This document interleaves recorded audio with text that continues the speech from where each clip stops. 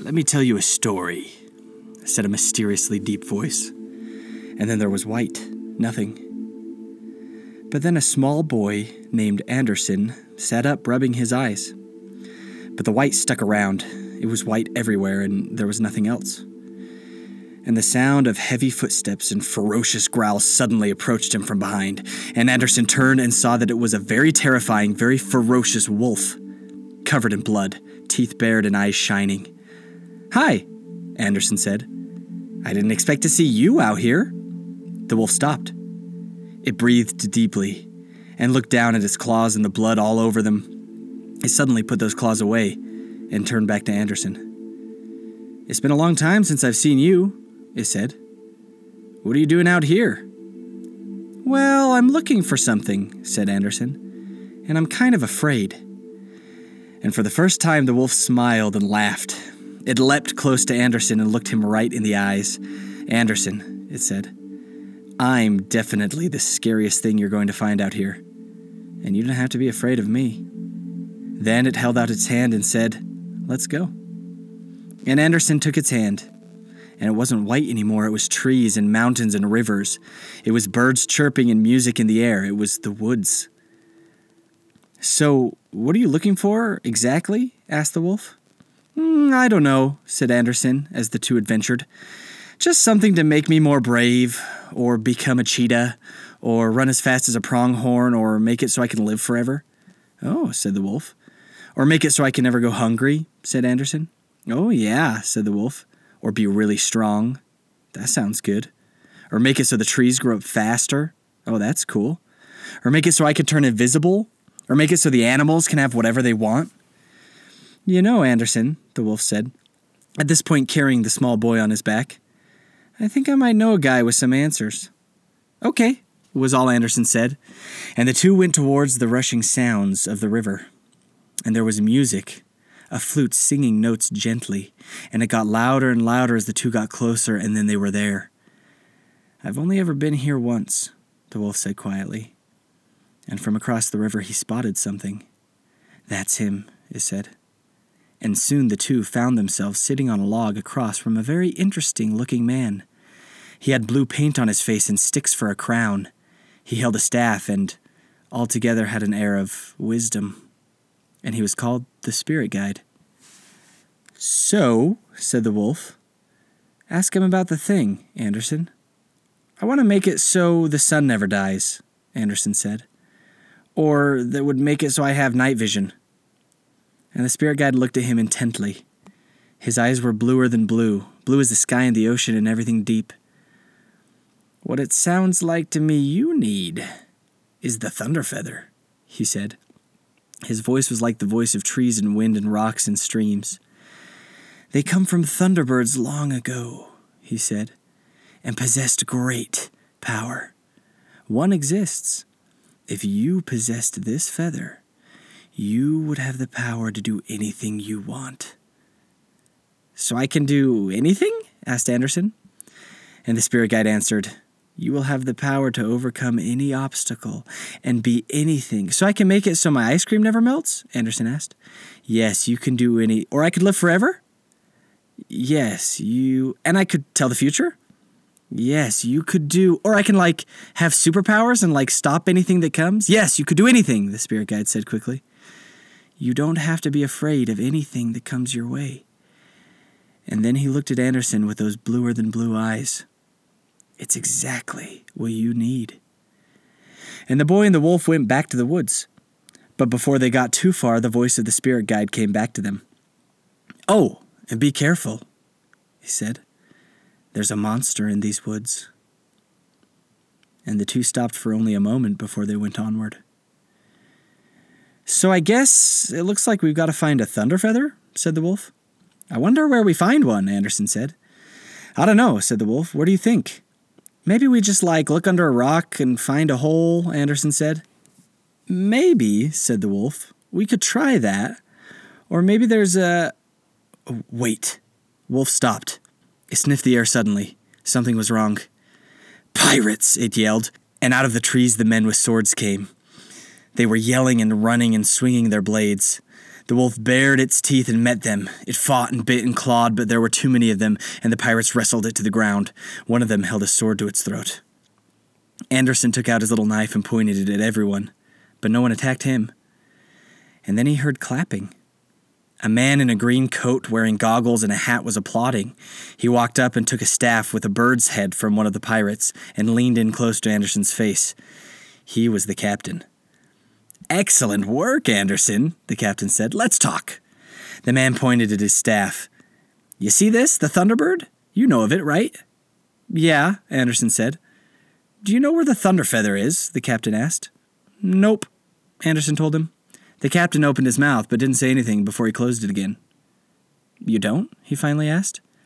"No," said Anderson, "but even if, I'm not going to hand it down to you bad guys." The captain let out an uncharacteristic squeak. "Bad guys?" he asked, then turned to his men. "Do you hear this? Really?" And then turning back to Anderson asked, "And you think you're the good guy?" "Yeah, well, like..." "You steal gold," Anderson said. The captain was obviously not happy. "Look," he said, "I know you know where the Thunderfeather is, but if you don't comply, your friend here might not live to see that day." He pointed his staff straight into the wolf's face, who of course growled intensely. "I'm going to give you until the count of 1, and I'm not playing And he had meant to say games, but he never did. Because there was a sound, a whizzing through the air, and a thud. The pirate holding the sword fell down with an arrow in his stomach. "She's here!" shouted one of the pirates as he took off. The captain was flustered. "Her again!" was all he said before the wolf got free and growled a huge growl. The pirates were gone. Then the wolf and Anderson turned around. A young, mysterious-looking girl walked towards them. She held a bow and had feathers in her hair. Anderson and the wolf noticed something about her, something they couldn't describe, but it was a good something, powerful and beautiful. "Greetings. My name is Ziggy, Avenger of Beasts," the girl said. "I want you to meet the lost boys and girls. Come, run with me." Then she turned around and walked away. Anderson and the wolf followed. The girl ducked under an overturned tree and motioned for Anderson to follow. The wolf stopped. "She seems cool," it said. "Yeah," Anderson replied. "I think you should go with her," said the wolf. "What about you?" asked Anderson. "Don't worry about me," said the wolf. "I'm not going very far. You'll be safe." "Where are you going?" Anderson asked. "I think I'm going to go eat some pirates," said the wolf. That made Anderson laugh. "Have fun," he said. "Oh, I will," said the wolf, and he bounded off through the trees. And Anderson followed Ziggy, and she led him to a place with boys and girls that were like him. They didn't speak, and they didn't say hello, they just ran, and Anderson ran with them. They ran through the trees and the leaves and the rivers and the mountains. They ran through the day and the dusk, and the sun sunk low, and they still ran. And the wolf ran too. He ran, and the pirates ran from him. And it was night. And on an old creaking ship far away, a very breathless captain found himself with his very tired crew, finally resting from a very long run. "I think we lost them," the captain said. "Aye," said one of the pirates. The other pirate, the older one, was silent. He was silent for a long time. "What?" the captain asked.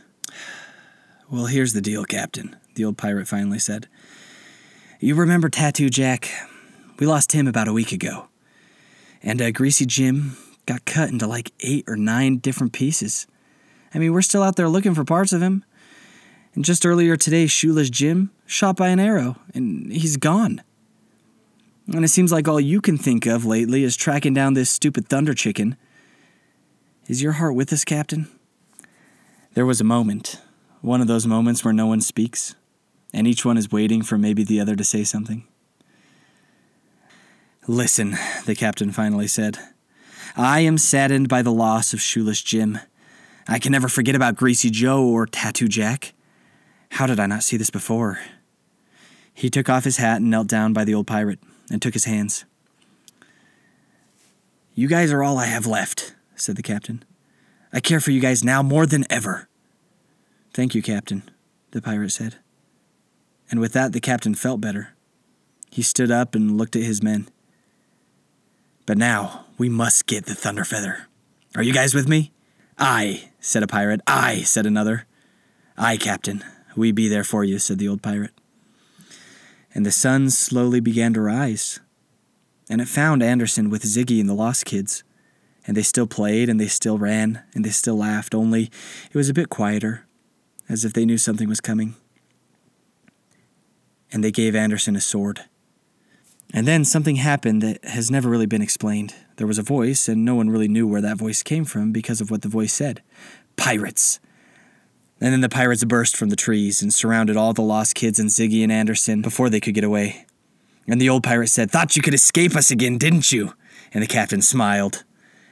And he walked up to the kids and once again took off his goggles and looked them in the eye. "Where's the Thunderfeather?" he asked. And Anderson didn't answer. He turned to the old pirate, who shouted, "Ah!" and poked forward with his sword. "Okay, no more jokes," said the captain. "Where's the Thunderfeather?" And then Anderson said simply, "Really, I don't know." And then the captain was not happy. Actually, he wasn't happy at all, and he opened his mouth to say the worst thing he had yet said to Anderson, but it never came out. Because there was a sound, a terrible, deep, rumbling sound. And immediately the captain looked behind him, and in the darkness of the trees, something big started to rise up. "Ah! Run! Run, help!" said the captain over his shoulder because he was already running away. And the pirates were gone, but the lost kids were still there, and so was the thing in the woods, and it rose up until it was very tall, and it began to move forward. And it was dark and black and made more of those terrifying noises, and it got closer to the lost kids, and they all quickly got behind Anderson, and Anderson stood tall, and he faced it. And again, suddenly, everything was white, and there was nothing except for Anderson and the beast. "You're right," said Anderson. "You are the scariest thing in the world, but I don't have to be scared of you." And then a kind and gentle voice said, "No, you don't. Let's go find your feather." And it was the wolf. And the wolf took Anderson's hand once again, and they walked away into their next adventure. The end.